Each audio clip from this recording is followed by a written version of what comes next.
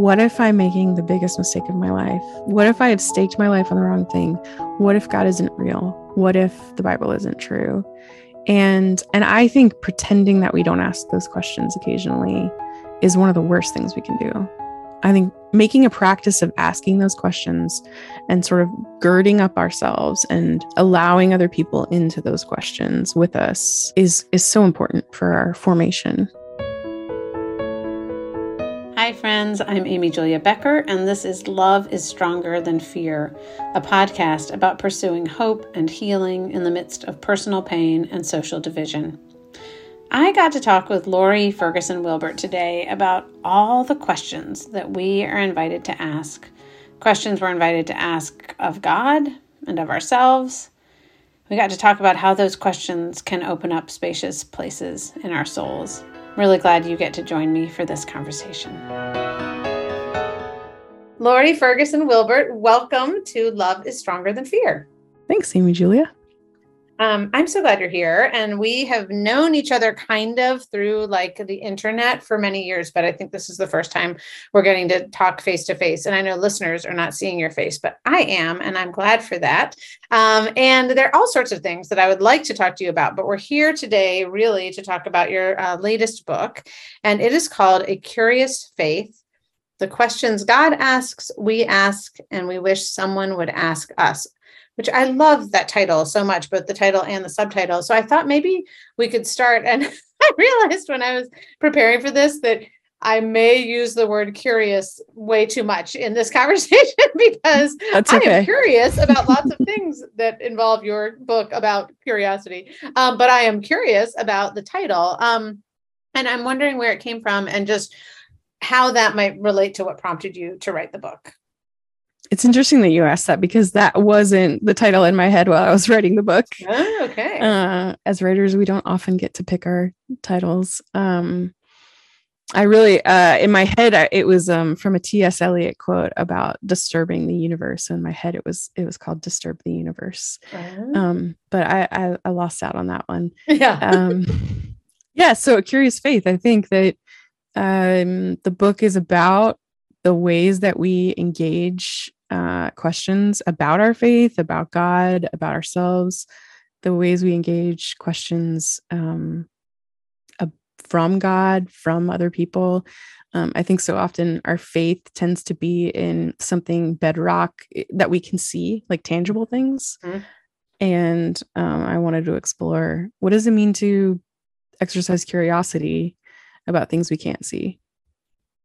I also was wondering whether there was any intended like double meaning of the word curious in terms of like an odd faith, like ooh, that's a curiosity. Like that's something strange, and not strange in a bad way, strange in kind of a like, I'm intrigued, I'm curious about that curious thing. Like, was that a part of, I mean, again, I know the title came after the book, but I was thinking about that. Yeah, I love that you brought that up. I actually haven't thought about that, but I love that idea because I do think that peculiar, that's a good word of what you're saying.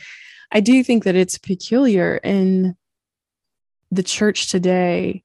I mean, for generations and generations and throughout church history, asking questions was a regular part of, if you look at the church fathers and the church mothers, they're constantly sort of ruminating over questions, practicing curiosity about God, practicing curiosity about themselves. But I just think it's something we've really lost in the last maybe 100 years, probably, I don't know, with the Enlightenment, with the industrial age, like we're people of, we want to see facts and figures and cold, hard things. And so I do think that it is peculiar in 2022 to have a curious faith. Yeah, I just thought that worked in terms of why the title was very clearly saying, here's what this book is about. It's about asking questions. But then there was this kind of like subtle suggestion that there might be something even in the act of asking questions that was curious, that was peculiar. And I think you're right, even about that a little bit in terms of like, I guess you write about your own journey as a Christian and how really you'd grown up in the church and yet had I think you would call it like a conversion experience as an adult. And I'd love to hear about that and what changed, and especially whether the role of question asking and curiosity changed in that experience of going from the kind of church going, quote unquote, good Christian to, oh, I actually understand this stuff in a whole new way. Yeah. I mean, it was everything for me. It was like a lot of people who grew up in the 80s and 90s, whose faith was formed around, faith was formed around a lot of cultural Christianity. So, we're talking things like purity culture and a lot of politics. And so you were a Christian if you were XYZ. Those were the things that made you a Christian. And then I think in my 20s, I was going through a lot of things in my life, my personal life, that were really, really difficult. And I found church to be the one place that felt safe. And by safe, I just mean it felt like it was the one thing that wasn't going to fall out from underneath me. But as I began to know, heal from some of the things that were going on, I began to reveal my heart. My heart began to be revealed that it was empty in there. It was really, there was nothing that I felt sure of. There was nothing that I felt was immovable. And when I began to ask questions, they were kind of, and I don't think anyone intended to be, callous with me. I just think that when you're 28 years old and you're asking, is God good?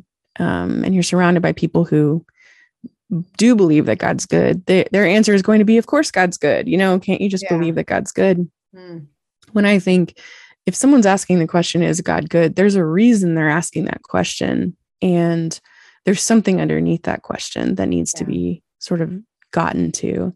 And that takes curiosity, it takes a willingness to be curious about our own lives. It takes a willingness for other people to be curious about our lives. And when I didn't experience like the goodness of curiosity in those years, I just kept going down and down and down until I ultimately was like, I just don't believe God is good. I don't believe he exists. If he exists, he's not good to me. And I just can't serve a God who's, choosy about who he's going to be good to. And the Lord, I mean, through this amazing sort of weird coincidental chain of events, brought me to a place where one of the first things I heard from the pulpit in this church that I was beginning to go to was, we're not afraid of your questions and God's not either. And that was like this, awakening for me, where I thought, wow, there's a wide pasture. If I can entertain the possibility that God might be good. I'm not saying he is, I'm not saying he exists, but if I can entertain the possibility that he might be good, what is goodness to me? Goodness is permissive around questions. That was how I equated goodness. It was Psalm 16 says it's a pleasant boundary line. And so, asking questions sort of became I would say theme. Looking back, I would say it was a theme. I don't know that I could have identified it as a theme in the moment, but looking back, it definitely was a main theme for me, leaving the church and then coming back. So it sounds like there was a sense of, there was a long time period where it felt like, and it even had an experience of saying your questions are not welcome, or they have like a very easy answer that does not actually address them in a way that's helpful. And so that was what was like pushing you away, or at least contributed to you saying, well, then maybe this is not for me. And then hearing that your questions were welcome opened up a way to say, okay, then maybe I can find out more, and maybe there is something here for me. Is that accurate? Like, totally accurate. And I want to be careful again to not characterize anyone from before as like, they're not bad people. Right. I think they just didn't have a rubric for how to question faith without losing it. And I didn't coined that phrase. AJ Swoboda said, how to question your faith without losing it, which I love that. And I just think so many churches don't have that rubric. So many Christians don't. So, yeah. Yeah, I remember I worked for a parachurch youth ministry right out of college. And so one of the things I got to do there was just put together like teaching series and was trying to introduce high school kids to Jesus, really. And so one of the teaching series that we put together were questions that Jesus asks and questions that people ask Jesus. And it was such a wonderful, pretty early experience for me. We just first went through the Gospels and wrote down, and it was like dozens and dozens and dozens of questions, like hundreds of questions. Hundreds, like so many questions. And so there was simply in that exercise of recognizing the number of questions and thinking about, why do people ask questions? Like sometimes it's for information, sometimes it's to build relationships, sometimes it's because of doubt, but it's not even always that, right? Like, but usually you ask questions of people you trust. And so the fact that Jesus was both asking and responding to questions so often gave me a really different, I think, portrait of who God is and what God invites, which I think you really get at in this book, because, you know, each of your chapters starts, just for those who haven't read it, starts with a question that comes from the pages of the Bible. So not just from the Gospels, but like the whole Bible. And there are a lot, I mean, I don't know, thousands of places in the Bible where there are questions, I would imagine. And I wanted to get you to just talk a little bit about what you see as the significance of the fact that there are so many questions, and they're really good questions. I mean, they're really, they're not just about getting the facts straight, right? But like, what are the types of questions that we find in the pages of Scripture? What's the significance, and what do they tell us about God and about ourselves? I love that question. I mean, I think a good practice to hold as humans is the practice of knowing that there's always another question underneath a question. So for instance, the first question that we see God asking humans in Scripture is, where are you? You know, this is after Adam and Eve have eaten of the fruit. And I think that's a question of location, right? It's a question of, and you know, it's being asked by a omnipotent, omnipresent God. So he already knew the answer. I just think it was important for them to answer the question. But I think where are you is so much, it's so much more than just a question of location, you know, behind these bushes or behind this tree. It's a question of where have you located yourself in the story? Have you found yourself in the story that you're living? And when you get underneath that, there's so many more questions that we can ask about our location. We can ask about our social location. We can ask about our geographic location. We can ask about our theological location. So there's all these questions that sort of should be asked if we're just asking a surface question. And I think all of the questions that I tried to work with in this book lent to that way of thinking, lent to saying there's so much more than meets the eye here in this question. And I'm not saying that was the intention of the asker or the intention of the answerer in those relationships. I'm just saying as believers, we have the opportunity to practice curiosity and ask, what else is going on here? And I think so often in the church, we can kind of answer those questions with an intellectual answer. Well, this is, you know, in the ancient Near East, this is what was happening in that time. And here's why Jesus asked so many questions, because he was he was a rabbi and all those things. We can kind of give those answers, but I'm interested in the sort of existential philosophy, like these kind of questions that sort of tie us up inside sometimes, that we're sometimes afraid to ask. And I think there's so many of those questions in Scripture. And I think you do a great job of pulling many of those out, just that, and pointing out the ways in which God is not asking Adam and Eve to say, essentially not asking them to say, I'm hiding behind the tree, but like to actually come to terms with what has happened and who they are, as much as any sort of like geographical location in the garden, right? And that's true also. I mean, you bring up the some of the Jesus's questions in terms of where is your faith is one I remember you writing about, and that we can hear that as like exasperation, but it might just be an honest question, like, where is your faith? Like, what's going on here? Tell me about it. And I mean, and you think about just the relational role of questions, and if you assume going into it was interesting to me reading this book in terms of the ways in which our assumptions about the character of the other person on the side of a question is going to really affect the way in which we hear that question. Yeah. And so, like, if we see God as accusing Adam and Eve when he says, who told you that you were naked? Or Jesus condemning the disciples when he says, where is your faith?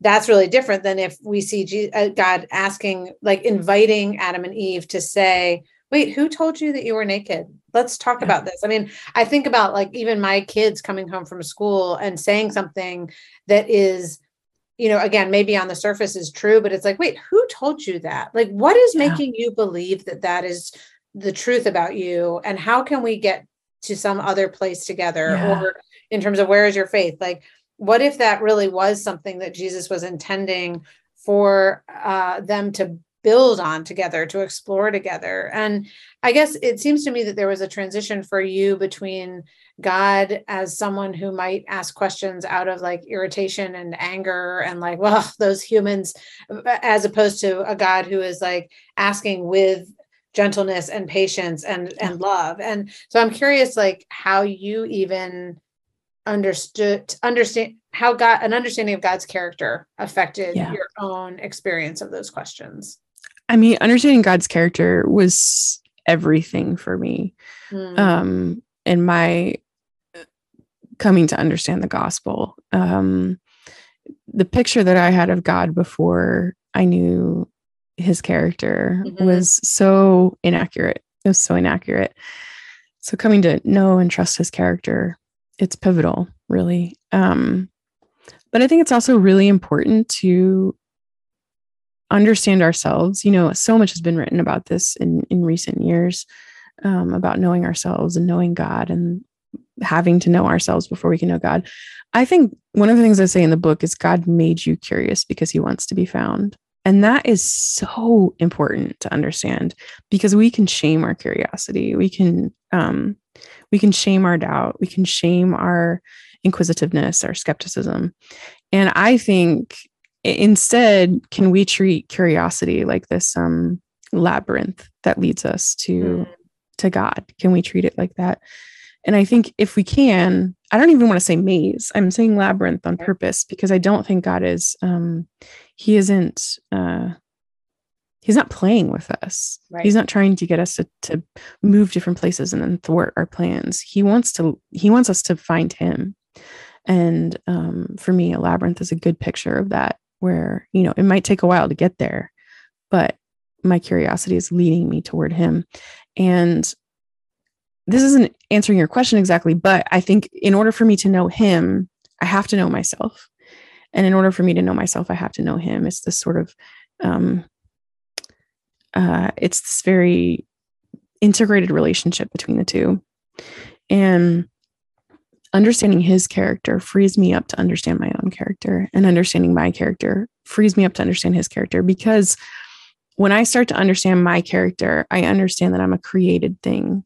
And that helps, it frees me up to say, you are wholly apart from me, and you're wholly different than me. So my understanding of love, my understanding of goodness, my understanding of faithfulness, my understanding of doubt, my understanding of death, my understanding of brokenness, it's not your understanding of these things. And so can I trust that at the very least we are different? And the way that I fear asking these questions, or I fear what's on the other side of doubt, you don't fear me asking questions. You don't fear what's on the other side of my doubt. And that's huge. I think that's really, really big. And it's really hard to get to that place. It really is an act of faith to be able to get to that place. And so, yeah, I think God's character it's pivotal in this process, understanding it.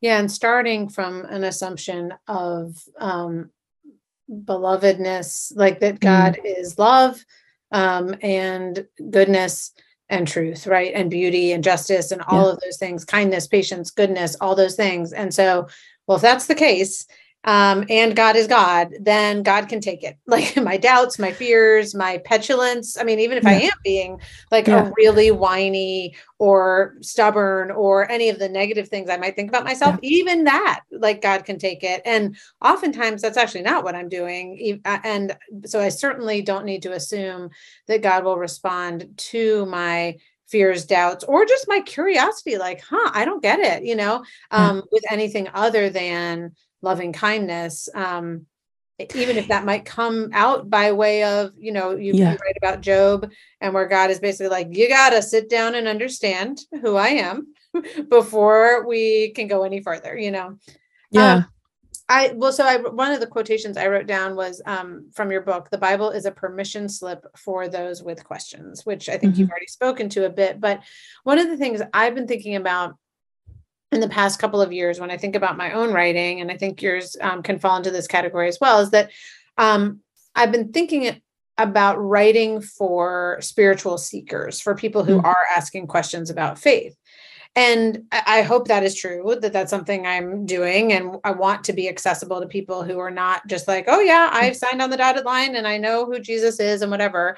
But I've also realized that I am writing for spiritual seekers who are Christians as much as I'm writing for spiritual seekers who are not Christians. And that in fact, there's a real congruence between people inside and outside of the church, or whatever we want to call it, when you're willing to ask questions. And so it seems to me that sometimes Christians assume that the questions stop once you have faith. Like that there's some difference between having faith and having questions. And, because it's like, oh, we're a seeker-friendly church, right? And then once the seekers have their questions answered, they are Christians, and therefore they're no longer seekers, and we're done. And I'm like, well, wait a second. I'm a Christian and I'm a seeker. Like I still have a lot of questions, and anyway, that's been a helpful recognition for me. But I'm also curious if you can speak to just why do we think that faith and curiosity, or faith and questions, are actually at odds with each other?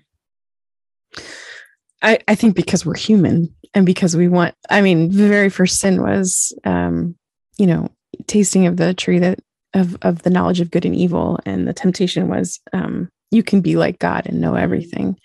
And so this isn't a new struggle in our flesh. This is as old as time. And I think we can almost take that temptation of wanting to know everything, and we can, in the church, we can say, well, we're going to swing the pendulum the other way. We're going to get as far away from knowing everything. We're going to get as far away from the desire to know everything as possible. And we're just going to say the answer is Jesus. And nothing else is allowed to be talked about. Nothing is allowed to be explored beyond that. Or the Bible said it, we believe it, and therefore it's true. And the answer is Jesus, and the Bible is true. But because of those two things, that means that there's a lot of space between wanting to be like God and know everything, and choosing to not entertain questions at all. And but I don't think we should be ashamed of either having questions or be ashamed of the fact that we have been, I think, culturally in the church, we've been silenced against having questions. I think both of those two things are just responses to living in a world where we don't understand everything and where we want to, or we're just afraid to ask, and we're afraid to exercise faith. It's really hard to be a human in the world, right? Like it's just hard. And I think the more grace we can have for ourselves and for our fellow travelers in that, the better that our journey will be. I don't know if that answers your question exactly, but I don't think there's one answer to the reason why we're so reticent. And I'm wondering, just in hearing you talk about this, whether there is like a modern dimension to it, in the sense that, before, let's call it the printing press, the Enlightenment, whatever, there was just an assumption, and even, maybe for a couple hundred years afterwards, that God existed. Like that was not actually a question. It wasn't like people weren't allowed to ask it. It didn't, in the same way that we're not asking the question of whether the atmosphere exists. Yeah, it does. We know that, like, that's just a given. And so I do wonder whether once you've pulled the thread on God's existence, which we have in our modern world, whether your point before, which is like behind every question is another question, and whether there is just a fear that I'm going to get to the ultimate question, which is, does God exist? And even behind that, because if the answer is no, well, then does that mean that love doesn't exist? And that like all of these other things, these attributes of God don't exist either. And there is a sense of like, is there a backstop? Like, is there a place where this does on some level finally land? And maybe that is like, it lands with faith, not with certainty, in an actual personal God.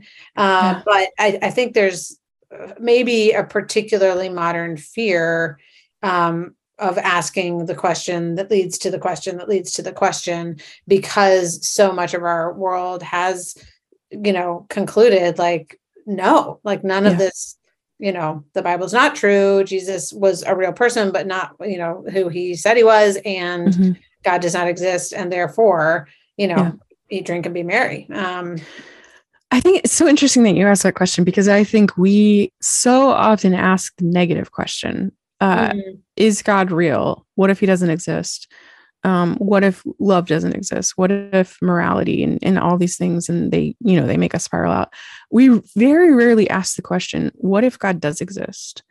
What if love is real? What if love is as good as I want it to be? Like when I imagine love in my mind, what if it's even better than what I imagine it to be? What if justice is better than what I see around me? What if God is better? What if God does exist and is better than I think he is? We so rarely ask that question. Well, and there is there's the problem of suffering and the problem of evil, but there really is a corresponding problem of good, and of kindness and of gentleness, all of those things, which I think is getting at part of what you're saying, that and I wonder whether curiosity, hopefully is an invitation, not simply to ask the hard questions, but actually to ask those like wonderful questions of like, oh, maybe it's true. I think I don't want to give away the ending, but I'm going to give away the ending. Yeah. At the end of the book, the answer is Jesus. But at the end of the book, the question that Jesus is asking Peter, like, do you love me? Do you love me? Do you love me? And the question I ask the reader is, can you love God? Can you trust God's love for you? Like, can you trust that it's almost too good to be true instead of too terrible to be lived? And I think it's so important for us to recalibrate our lives in a sense to asking to risk, because it feels like such a risk to ask if something is good enough, or if it actually exists, or if it's as good as I want it to be. It feels so much more risky in my mind than to ask questions about the negative. And I'm not sure why, but probably because it's hope, and hope is really hard. Yeah, and hope is, I think, particularly hard without an anchor, right? I mean, I'm just like, and to think that there's so much that we don't know and we won't know, and so on the one hand, there's a tremendous freedom in saying, I'm going to put my hope, I'm going to put my trust, I'm going to put my faith in the one who knows, in the one who is love, in the one who is justice, and all of those things. And there's like this cynical voice in my head that says that what if it's all going to fall apart? What if it's all for naught? And I think I just want to say, like, I think that's okay. Like, I think probably more of us, even more faithful Christians than we know, occasionally have that thought in the back of their minds. What if I'm making the biggest mistake of my life? What if I have staked my life on the wrong thing? What if God isn't real? What if the Bible isn't true? And I think pretending that we don't ask those questions occasionally is one of the worst things we can do. I think asking those questions, making a practice of asking those questions and sort of girding up ourselves and allowing other people into those questions with us is so important for our formation. Which leads me to like, there's a lot in this book of your own story of loss and absence and things not working out as planned and traumatic events and just a sense of deprivation, like all of these hard things. And that leads to this classic question of like, where is God when it hurts? Why do innocent people suffer? How do we understand goodness and love alongside human suffering, right? That whole set of like philosophical, ethical, spiritual questions. Yeah. And certainly, I don't think you cracked the code in a way that I didn't even try. Right. But I am curious, like, whether writing this book changed any of those questions for you or kind of not landed you again in some like neat and tidy answer, but gave you any more sense of grounding in facing suffering and loss. I'm really glad you used the word grounding because for me, it's a very visual picture that I have of God and my questions around suffering and loss and absence and all those things. And the picture is what I said at the beginning. Psalm 16 talks about that pleasant boundary line that's fallen for me.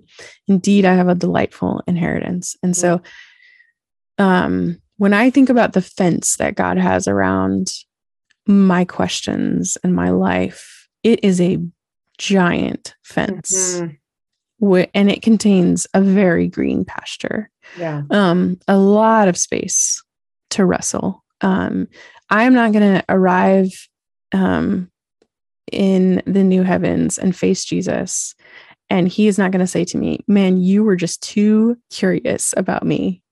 You were just too curious about my plan. You just wanted to know too much about suffering and loss and love and justice. Like, that's not what God's going to, Jesus is not going to say that. Yeah. He's going to say, were you faithful within the pasture that I gave you? And the pasture that he's given me, and I think the pasture he's given every Christian, is a really generous pasture in which we can wrestle and we can practice curiosity for a really long time for the rest of our lives. And so I would say, in answer to that question, I don't know that I have arrived anywhere that is more solid or more firm. I have arrived into a place where it's like, wow, I'm so grateful for the generous pasture in which I find myself.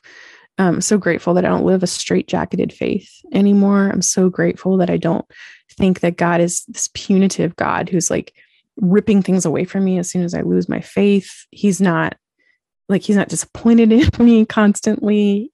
I'm his beloved. He loves to see me frolic in the pasture. He loves to see me rest beside still waters. And he loves too for me to explore that pasture, to find out what's behind every rock and tree in the pasture.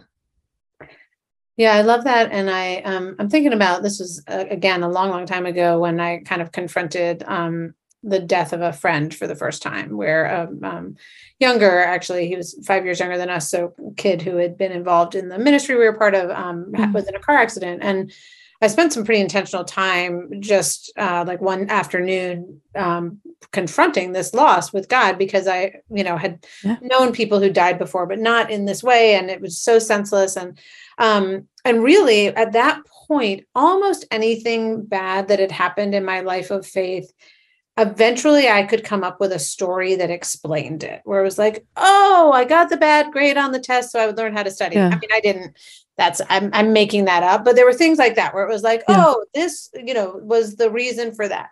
Yeah. And there was no reason. And in fact, I mean, I now can look back on it and I'm like, yes, it is. I would much rather live in a world in which there is absolutely no good reason for a 19-year-old to lose his life in a car accident, as opposed to that was something God did for thus and such a purpose. Like, so I'm relieved at that answer that isn't an answer.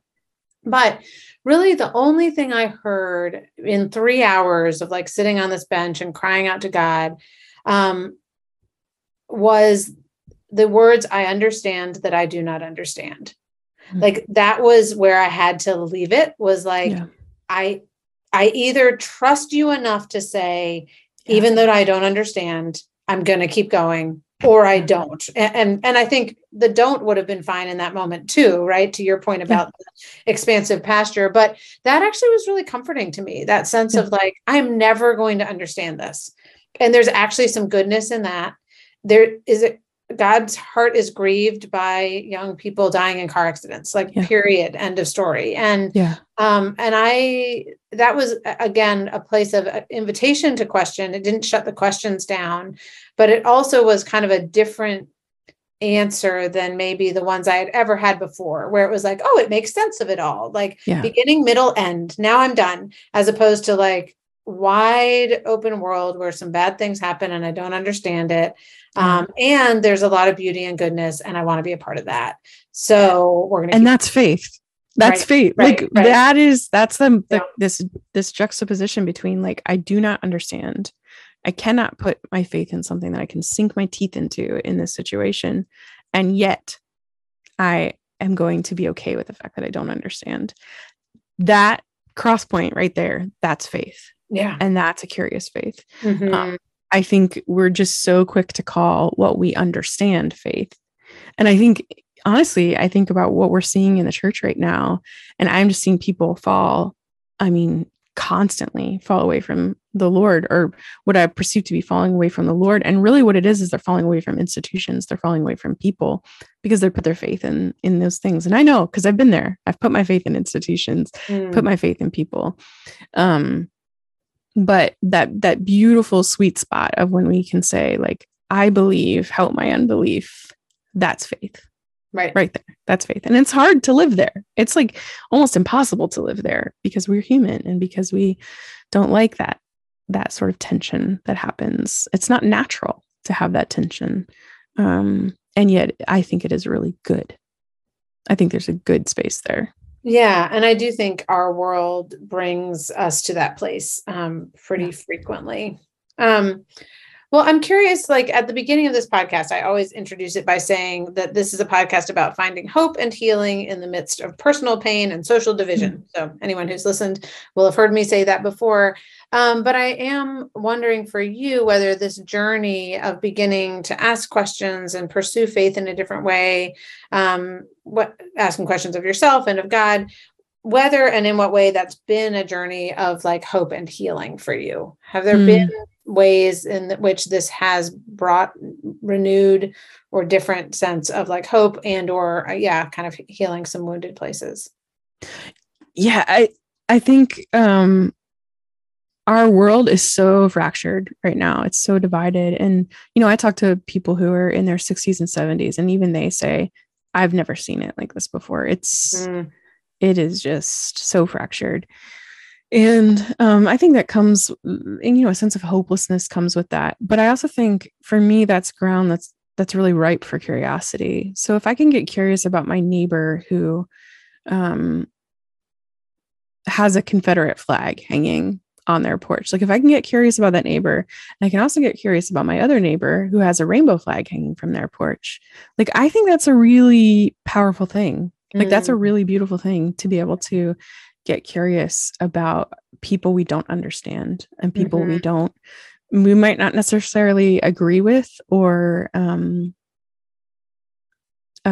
find virtue in. Yeah. I think it's really powerful to have a practice of curiosity in our lives.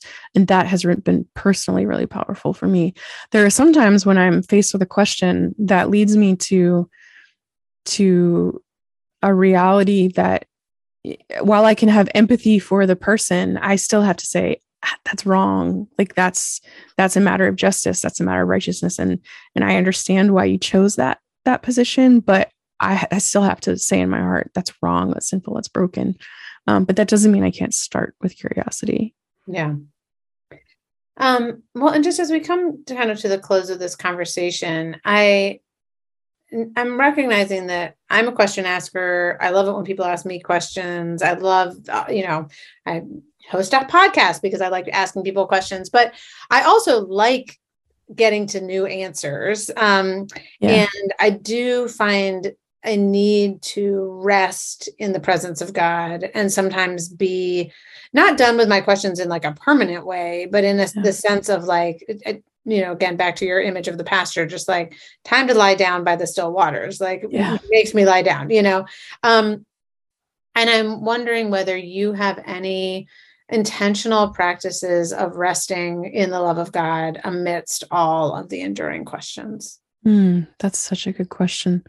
I would say, for me, being out in nature is the best practice for me too. And we live in a place that is just, it's just ripe with beauty. Yeah. And so we are outside all the time. And it is a space that reminds me of the bigness of God and the goodness of God. And again, it's like this sort of tangible representation of the pasture, of the wideness and the expanse and the space to move around. And so, I think being out on my kayak, being in the woods, those kinds of things are really good practices for me. I love that. And I think it will be, I think one of the things that comes up in your book, but also in this conversation, is that sense of there are some questions that tie us together and needs that we all have, but there's also a sense of the particularity of who you are and how God wants to actually encounter you or your community or your neighborhood. And for many of us, I think being in nature will be an answer there, but for some of us, it will be something different. And just knowing that God wants to give us, I think that need for questions is a part of being human, but so is that need for rest, and that God wants to give us both those things. Yeah. Yeah, he does. Well, thank you for giving us so many prompts for really good questions and conversations in your book. And thank you for your time here today. Thanks for having me. Thanks, as always, for listening to this episode of Love is Stronger Than Fear. We rely on word of mouth around here, so please let other people know if you enjoyed this episode, and please also leave a rating or a review wherever you get your podcasts. It really helps to get the word out. Thanks also to Jake Hansen for editing this podcast. Thanks to Amber Beery, my social media coordinator, who makes everything behind the scenes happen. And finally, as you go into your day-to-day, I hope and pray you will carry with you the peace that comes from believing that love is stronger than fear.